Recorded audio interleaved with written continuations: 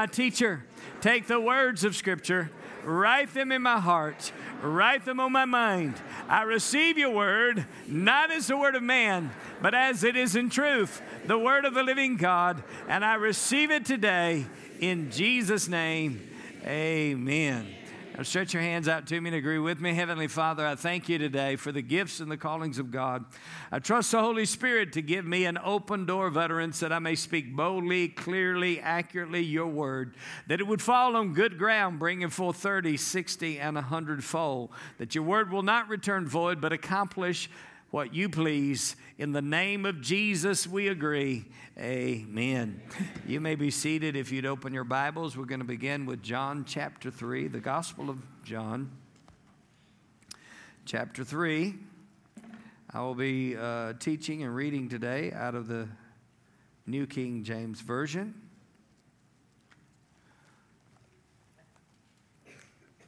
John chapter 3. And we'll begin with verse 3. John chapter 3, verse 3. It says, Jesus answered and said unto him, Most assuredly I say to you, unless one is born again, he cannot see the kingdom of God. Nicodemus saith unto him, How can a man be born when he is old? Can he enter the second time into his mother's womb and be born? And the answer is no. And Jesus answered,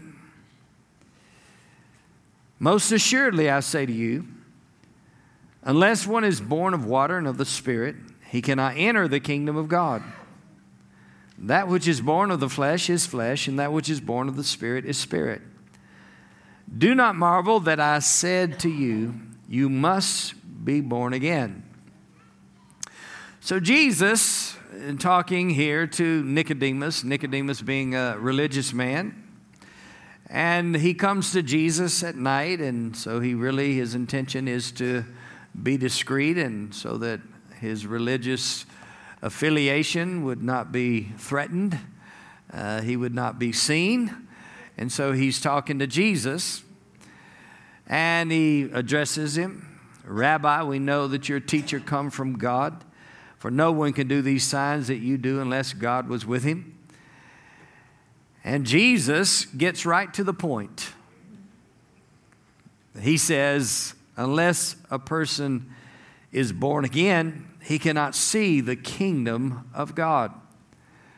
And so Jesus addresses the need for the new birth, or the necessity of a person being born again. Other translations say, or reborn from above. In other words, your spiritual life, your spirit is born from above, or born again. Born again is not a new term. It's a biblical term. I think that Jimmy Carter made it a little famous in more recent days, actually, because he said he was a born-again Christian. And so, as a believer in Jesus, the new birth is a rebirth of your human spirit. Your spirit is literally born again. So the new birth, again, is the rebirth of your spirit. Jesus said no person can see the kingdom of God unless he is born again. And then later, in explaining after Nicodemus said, how can a man be born when he's old? Can he enter the second time into his mother's womb and be born? Jesus responding to that, the answer is an obvious no. But Jesus responding to that says, unless a man is born of water and of the Spirit, he cannot enter the kingdom of God. So he can't see the kingdom of God, he can't enter the kingdom of God unless he is born again. So the new birth is your access into the kingdom of God. For example, you could see the outside of this building, but you couldn't see what was in the interior of the building unless you access the building. You could be outside, and you might imagine, or you might think, or you might have some idea of what might be in the building, but unless you access it, you can't see it. So the new birth is an access into the kingdom of God. And then the new birth is an ability to perceive, or gives you the ability to perceive what's in the kingdom of God. For example, you are a new creation in Christ. You are born again. You have eternal life if you are saved, if you've accepted Jesus. And you are an heir of God, and you're a joint heir with Jesus. But you know, there are a lot of people that have actually accepted Jesus, born again. They have a personal relationship with God, but they're very limited in their vision of what is available to them because they haven't been taught. They haven't seen. You access the kingdom of God by the new birth, but you are in an ongoing process of growth spiritually to see what belongs to you as a Christian, as a believer. And if you are an heir of God, and you are because you're a child of God and born again, and if you are an heir of God and you have the inheritance that belongs to Jesus, heir of God and a joint heir with Jesus, but you don't know it, you're not going to enjoy the benefit of it, are you? And so as a Christian, we not only want to access the kingdom of God, but we also want to see what's in that kingdom, what's belonging to us, what is ours in Christ. And there's so much in the New Testament that tells us what belongs to us and who we are and what we have in Jesus. And many times people are limited in their knowledge of it, their sight or their vision of it. And so it's important to teach. It's important to instruct so that people have a knowledge of what belongs to them in Christ. So again, new birth gives you access into the kingdom, and new birth gives you the ability to perceive what is in the kingdom of God. So he said, that which is born of the flesh, in his explanation, Jesus explaining the new birth, he said that which is born of the flesh is flesh, and that which is born of the Spirit is spirit. Another translation simply says, flesh fathers flesh and spirit fathers spirit. In other words, God is referred to as the Father of our Lord Jesus Christ. And in the prayer in Ephesians, he said, I bow my knees unto the Father of our Lord Jesus Christ. So God is the Father of Jesus, isn't he? But remember, Mary, when she saw Jesus after his resurrection, he said, don't touch me. I've not yet ascended to my Father and your Father, my God and your God. In other words, he's not only my God and my Father, but he is going to become your Father and your God. Through the shed blood of Jesus, Jesus would ascend and present his blood in the heavenly holy of holies on the mercy seat of heaven. And through the blood of Jesus and the death and the resurrection of Christ, Jesus would be Lord of our life when we put faith in him, and we could literally be born again or reborn from above. So in that new birth, it is actually your spirit. Remember, your flesh fathers flesh, spirit fathers spirit. So it's your spirit that is born again. Your inner man, the spirit part of you, the part of you that is unseen. Peter calls him the hidden man of the heart, so he's unseen. Even the ornament of a meek and quiet spirit. So your spirit man is unseen to the natural eye, and yet there is a spirit in man. The scripture says there is a spirit in man, and the inspiration of the Almighty gives him understanding. So there's a spirit part of you. And we've talked more about this more recently, in recent months. But nevertheless, just reemphasizing the importance of the new birth and the importance of a spiritual connection with God. And that's what happens. You access the kingdom of God when you're born again. You're now able to see the kingdom of God. The Bible becomes a different book to you when you're born again, when you have a relationship with God. Now, the term born again, we could also use the term eternal life, because the scripture says that he that believes on the Son hath everlasting life, or eternal life. How do you receive eternal life? It's a gift. The wages of sin is death. The gift of God is eternal life. So you receive eternal life as a gift from God, but you receive it by faith. We're saved by grace and through faith, according to Ephesians 2. So we are saved by this grace of God that God extends to the human race because of what Jesus did in his death and resurrection. And so We receive eternal life as a gift, and by faith in Jesus, we receive that gift. And of course, we know from Romans 10 that you believe in your heart that God raised Jesus from the dead and confess Jesus as Lord with your mouth, and you shall be what? Saved. So being saved or receiving eternal life or being born again are one and the same. Just different terms to explain the same occurrence or the same thing that occurs in a heart. When a person is born again, they receive eternal life or they are saved. Amen?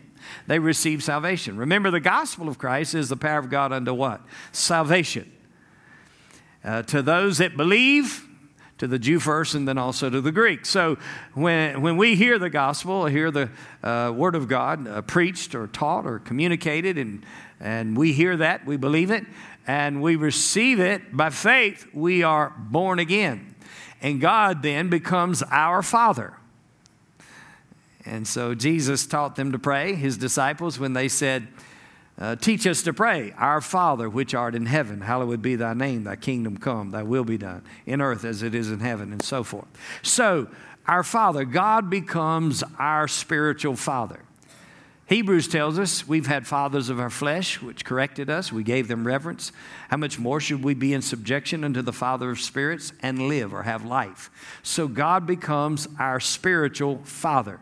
Now, when we say born again or reborn, that means your spirit is literally born again. There's a lot that could be said about that. For the sake of time, I will leave it at that. All right. So your spirit is born again or receives eternal life. Now, eternal life is life. The word life is zoe in the Greek. It's life as God has it, according to W.E. Vines. It's life in the absolute sense. It's the life of God. It's God's very own life.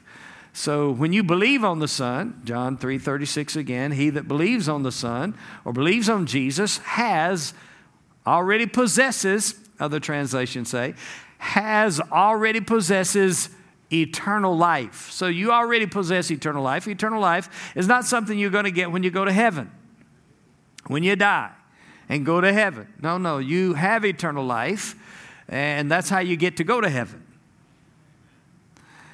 In other words, how many have ever gone to a show or maybe a show here in Las Vegas or a movie and they scanned your ticket? Well, when they scan your ticket, then that shows that you have a legitimate ticket. Well, when you go to heaven, when you die and you go to heaven, there's a little scan in heaven that scans you.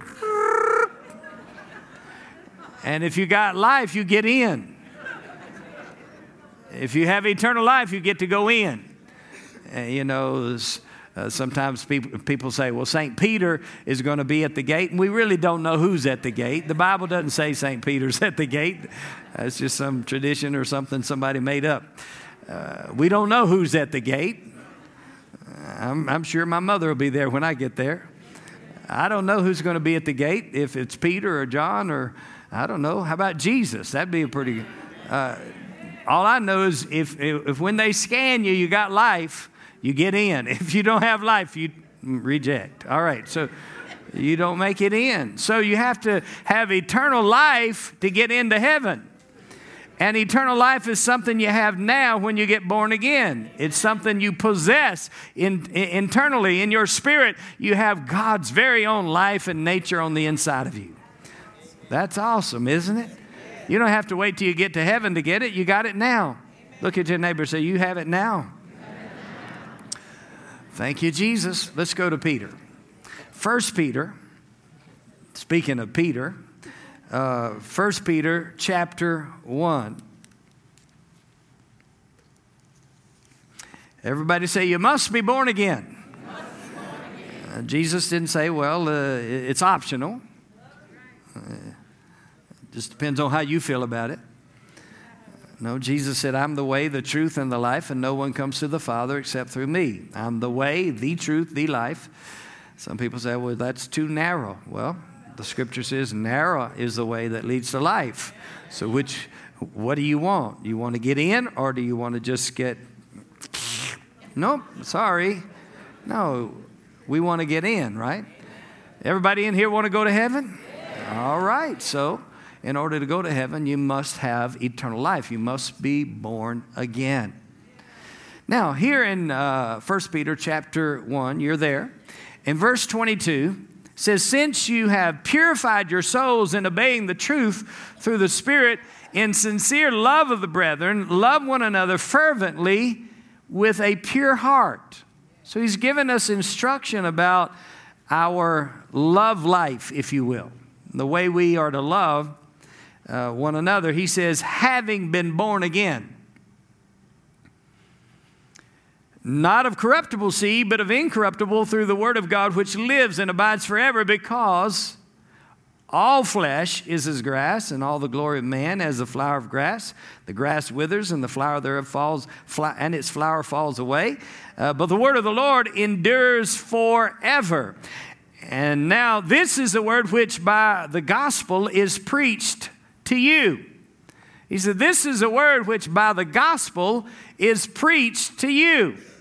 So he says the gospel is how you got this new birth. Remember, the gospel of Christ, Romans chapter 1, verse 16. Paul said, I'm not ashamed of the gospel of Christ. The gospel, that simply means good news. Well, the Bible, or the gospel, is good news, isn't it? It's good news that even though you're a sinner, God offers you salvation as a gift and eternal life as a gift, and you can pass from death to life just by believing on Jesus Christ. So it's good news. He said the gospel is the power of God to salvation to everyone that believes it. Anyone can believe on Jesus, and he that believes has everlasting life. So salvation or eternal life comes by believing on Jesus Christ, believing that he died and he was buried and he was raised again, and that he shed his blood for you and he gave his life for you, and he was raised from the dead, and he is Lord. And by doing that, you get born again. But a lot of people have heard the gospel but not believed it and received it. So the gospel is like a seed. It's like a seed planted in your heart. Now, what does it say here? He said, we have received, having been born again, not of a corruptible seed, but of an incorruptible, through the word of God, which lives and abides forever. And that word he describes further in the later verse, in verse 25, 28. All right, so he just said the gospel is that word, or that incorruptible seed. Now, if the word of God is a seed, now we know in Mark chapter 4 that he says the word is likened unto a seed. And he says some seed brings forth 30, some 60, some 100-fold. And that's actually 1/4 of the seed that was sown that brings 30, 60, and 100-fold if you read the parable. The parable of the sower. In that parable, there's 3 different souls that don't even bring forth a harvest. Because, in other words, it falls on stony ground and different types of ground. And then he says, but then there's some seed that brings forth 30, 60, and 100-fold. Now, is the problem with the seed, or is it the soil? It's the soil. The soil is described, stony ground and so forth. And so he talks about the different types of soil, and some soil will not reproduce even though the seed is good. Nothing wrong with God's word, is there? No. The seed of the word is good. It's just what kind of soil it's received into. And really, the determination is whether we believe it or don't believe it. So in this case, he's talking about the gospel, and it's likened unto an incorruptible seed. Now, incorruptible seed, some translations say an incorruptible life germ, or a germ of life. Because in every seed, there's a potential reproduction or a potential multiplication in the seed, isn't there? It doesn't matter if the seed's been around for a while. You could have it in a pouch or in a bag, and then you decide to sow that seed. There's potential in that seed to reproduce. because there's still life in the seed. The seed goes in the ground, Jesus said, except a grain of wheat fall into the ground and die. He was really talking about himself. It'll abide alone. But if it does fall into that ground and die, it will have a resurrection. In other words, there's going to be a reproduction. And so that's really what Jesus did in his death. He himself was a seed. And the scripture says God has left us a seed. And so he gave his life as a seed and it reproduced. And the scripture says that he was the firstborn. Listen to me. From the dead, first it says in one place and then more than one. But it says he's the firstborn from the dead. And then it says he's the firstborn of many brethren. Which simply means that Jesus was the first. But then there were many others that were born of the same seed. And if you be Christ, Galatians tells us, 3. And if you be Christ, then ye Abraham's seed and heirs according to the promise. And not as seeds as of many, but as of one, and to thy seed, which is Christ. So he's talking about the seed of the Lord Jesus Christ. And this seed of the Lord Jesus Christ has been then injected into his word because he is the word made what? Flesh. And the word of God carries this seed or this life germ. And when the gospel of Jesus Christ is preached and a person hears that word, it's like sowing a seed into their heart. They believe it. They confess Jesus as Lord with their mouth, and it reproduces in their life. And this incorruptible life germ reproduces life in your spirit. You've been born of the Word of God and of the Spirit of God. It's amazing. Hallelujah. This incorruptible seed, in other words, this seed is incorruptible. It is, one translation says, indestructible. So the confession that we make around here, I believe I receive the incorruptible, indestructible seed of God's word. Hallelujah. It is indestructible. The seed itself is always good. And if we'll receive the seed, believe the seed, receive and believe, then God will reproduce in our lives. Now, in this particular topic here that we're speaking of, is talking about the new birth. So literally a person becomes born again, or they're reborn from above, and they receive God's divine life into their spirit. For example, this church, the name of this church is Word of Life Christian Center. And we get that from Philippians chapter 2, verses 15 and 16. You shine as lights in the world, holding forth the word of life. So the word of God is described, one of the ways it's described, as the word of life. It's also described as the word of faith. And so the word of life, God's word contains life. Jesus said in John 6 and verse 63, he said, the words that I speak unto you, they are spirit and they are life.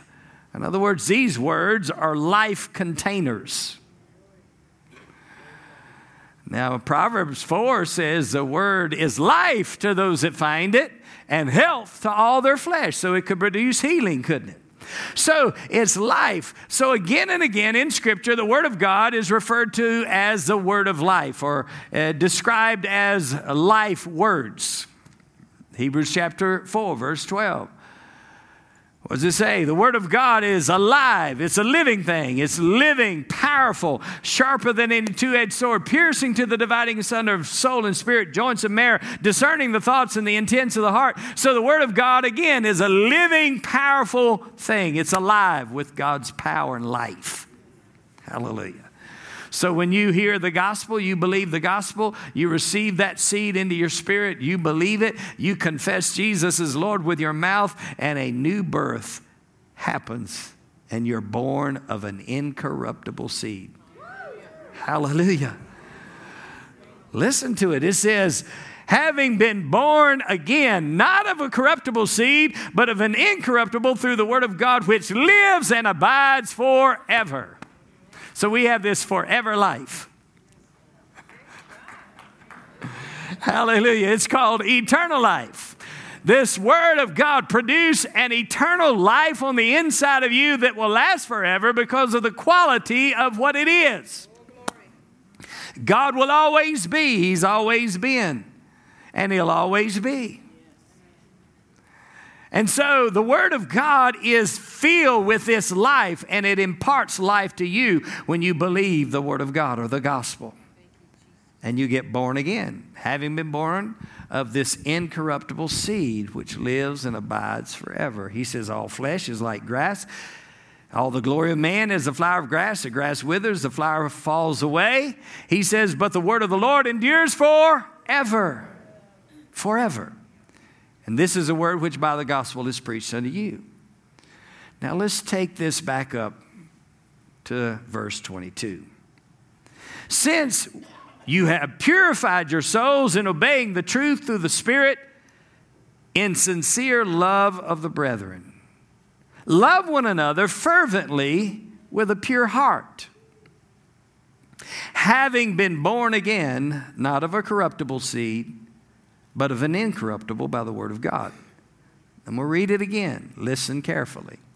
Since you have purified your souls in obeying the truth through the Spirit, in sincere love of the brethren, love one another fervently with a pure heart, having been born again. Why is that so important? Because having been born again, you can do verse 22. Having been born again, your spirit has been changed. The life of God has come into your spirit. God's very own life and nature has been imparted to your spirit. God's life, when it came into you, contains love. Part of God's life is love.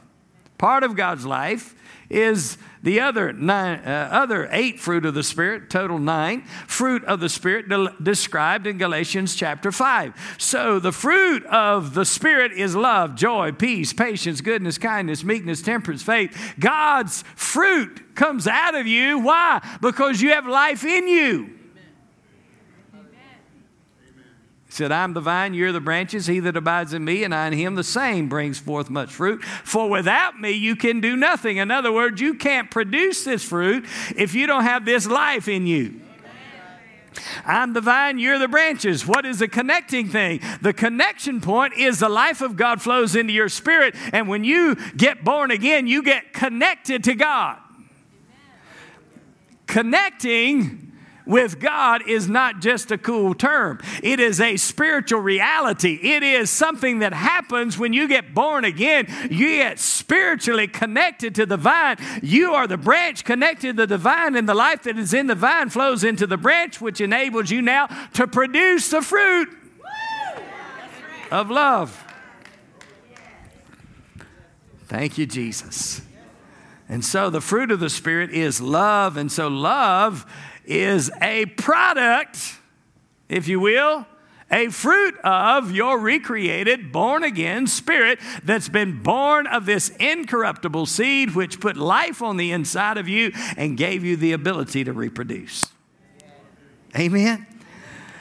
And bear the fruit of love. So he says, since you have purified your souls in obeying the truth through the Spirit. In other words, while you are obeying the Word of God, your mind is being renewed or your soul is being purified as you're doing the Word and acting on the Word of God and acting like the Bible is true and walking in love, then your soul is being purified in obeying the truth in sincere love of the brethren. In other words, when you walk in love, you're getting a purification.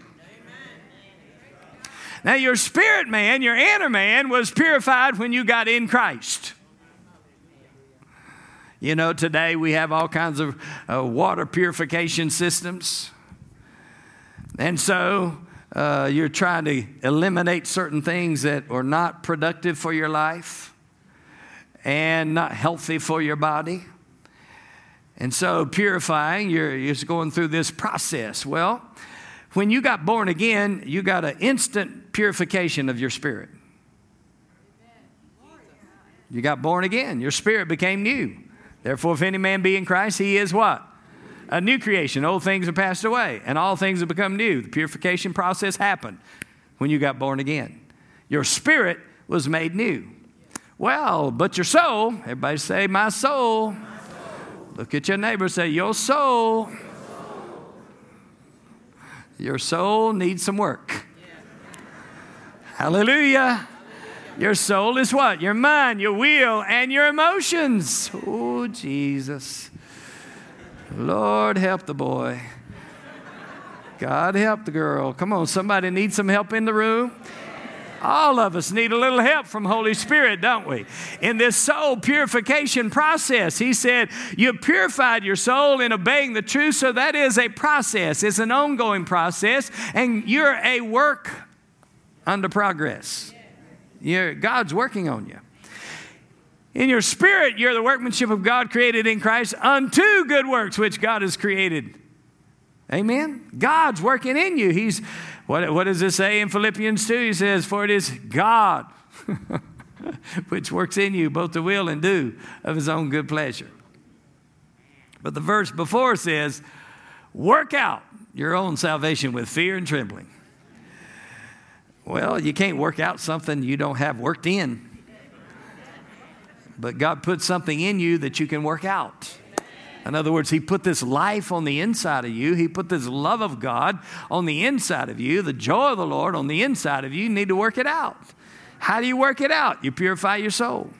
Your soul needs some purification. How do you get it purified? By obeying the Word, doing the Word, acting on the Word, acting on the Word of God. And a lot of what we're talking about, because the subject matter in this verse is loving people. He said, so obeying the truth and loving, he says, in sincere love of the brethren, love one another fervently with a pure heart. Don't you love that?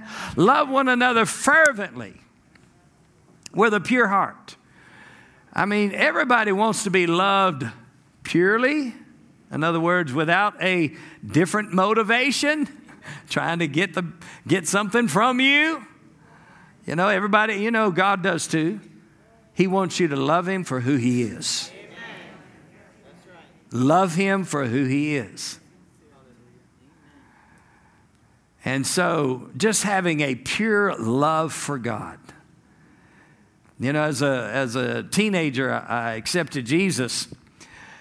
I'd been in church all my life. I've been around church.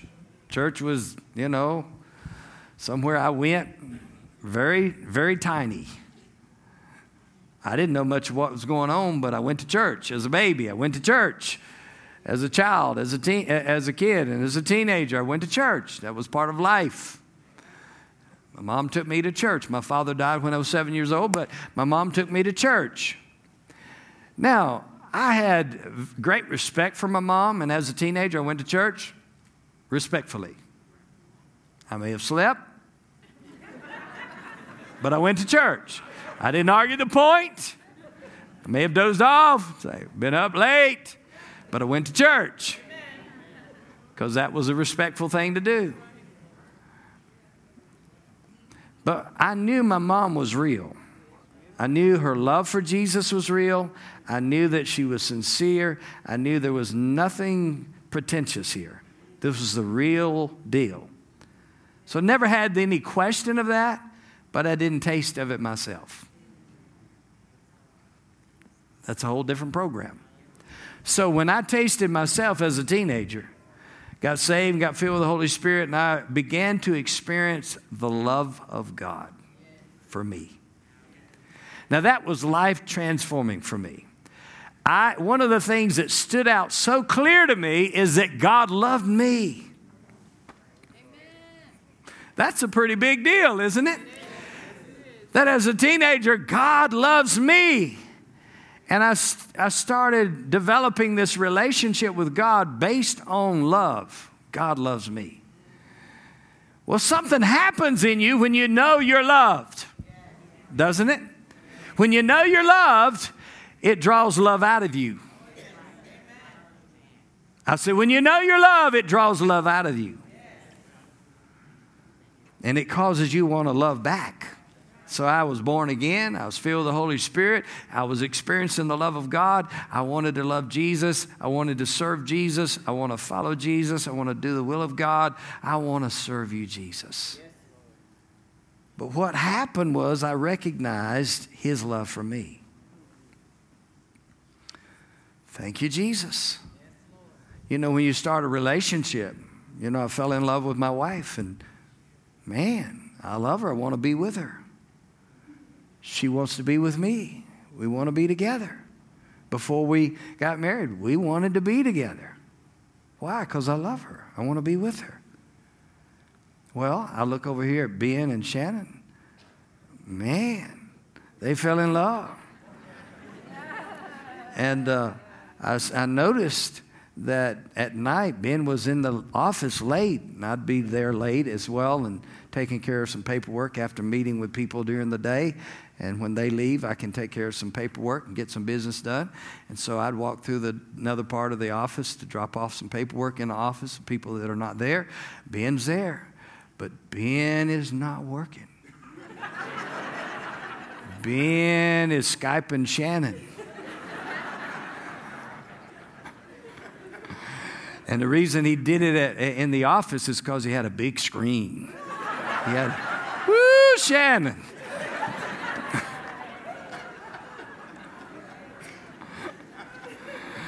You know, it's like he wanted to be with her. She's in California. And he's in Las Vegas. But he's Skyping. He wants to see her. And she now wants to see him. Right? It's drawing the love out of him. What's happening? A relationship is developing. What's happening in your life with Jesus? You develop a relationship with God. You get to know him. The more you're with him, the more you get to know him. Now, in relationship with people, you find out that you both have flaws. But usually you recognize theirs. You've been living with you all your life. You thought you were doing well. Right. But then when you get to know another person, you find out that they've got some flaws, some stuff you didn't know they had. Right? When you get to know God, you never find any flaws. Now, you may find some, but they're not real. Amen. That's only your perception of God.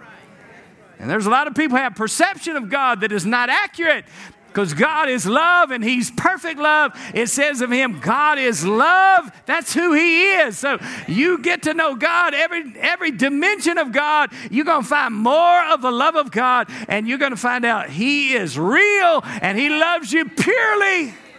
Right? With no hidden agendas. He loves you for who you are. Now, that's the way God is. But people sometimes, they're still working through some process. Not you, of course, the people that didn't come to church today. No, everybody in the room. Come on, right? So we're still undergoing this process of change. So he says, your soul, your mind needs to be purified in relationship with people. This purification process has to happen in order for you to be effective in doing what the scripture says. And he said, through the Spirit in sincere love of the brethren, and see that you love one another with a pure heart fervently. Pure heart, purely motivated. And I am persuaded that everybody wants this kind of love. Amen. Everybody wants to know that somebody loves them for who they are, even with their flaws. Amen. Amen. I mean, we all know you don't look like that first thing in the morning.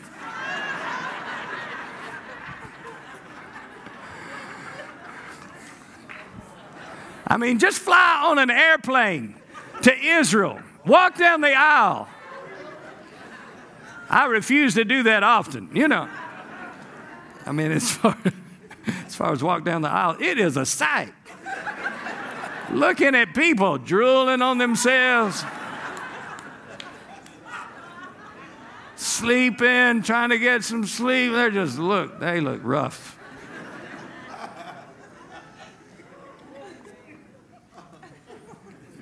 I mean, when you can only lean back this far, stuff comes out your mouth.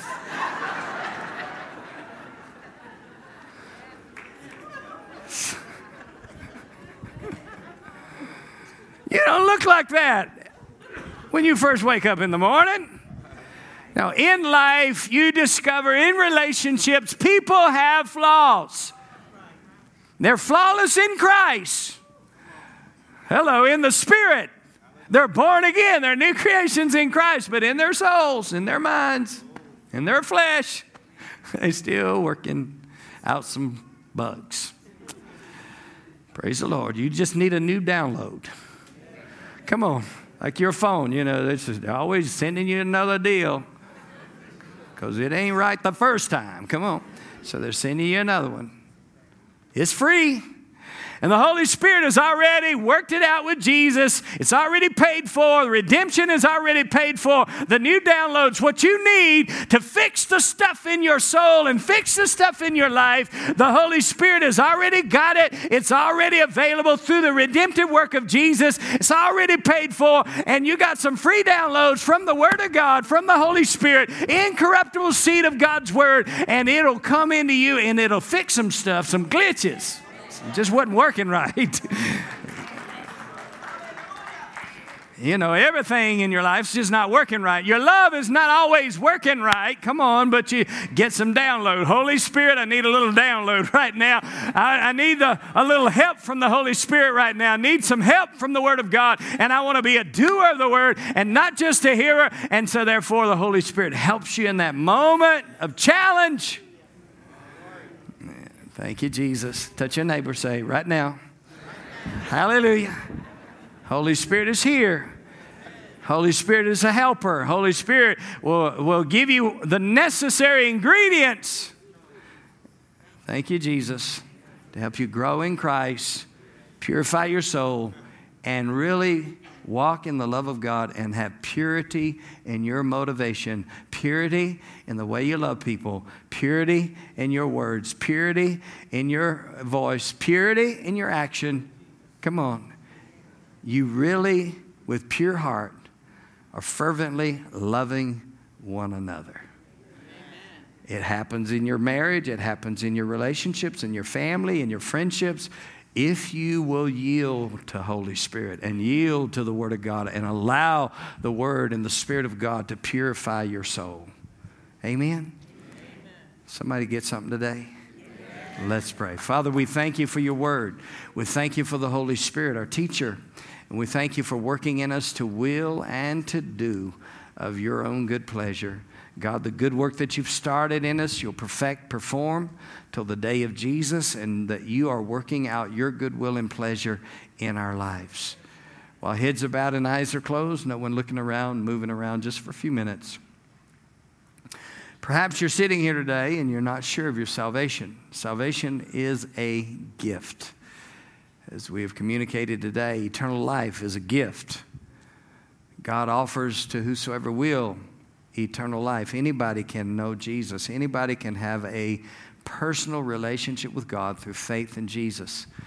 So while heads are bowed and eyes are closed, if you're sitting here today and you're not sure of your salvation, you want to be sure, you want to have a relationship with God, it starts with a new birth. And Jesus said again, you must be born again.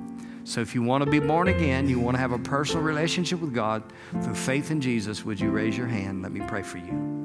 Wherever you're at in this room, you want to have a personal relationship with God. Thank you for your honesty. Who else here today would say, that's me? I want to know Jesus, and I want to have a real relationship with Him. I want to have a relationship with God. Would you raise your hand? And let me pray for you. Today is your day of salvation.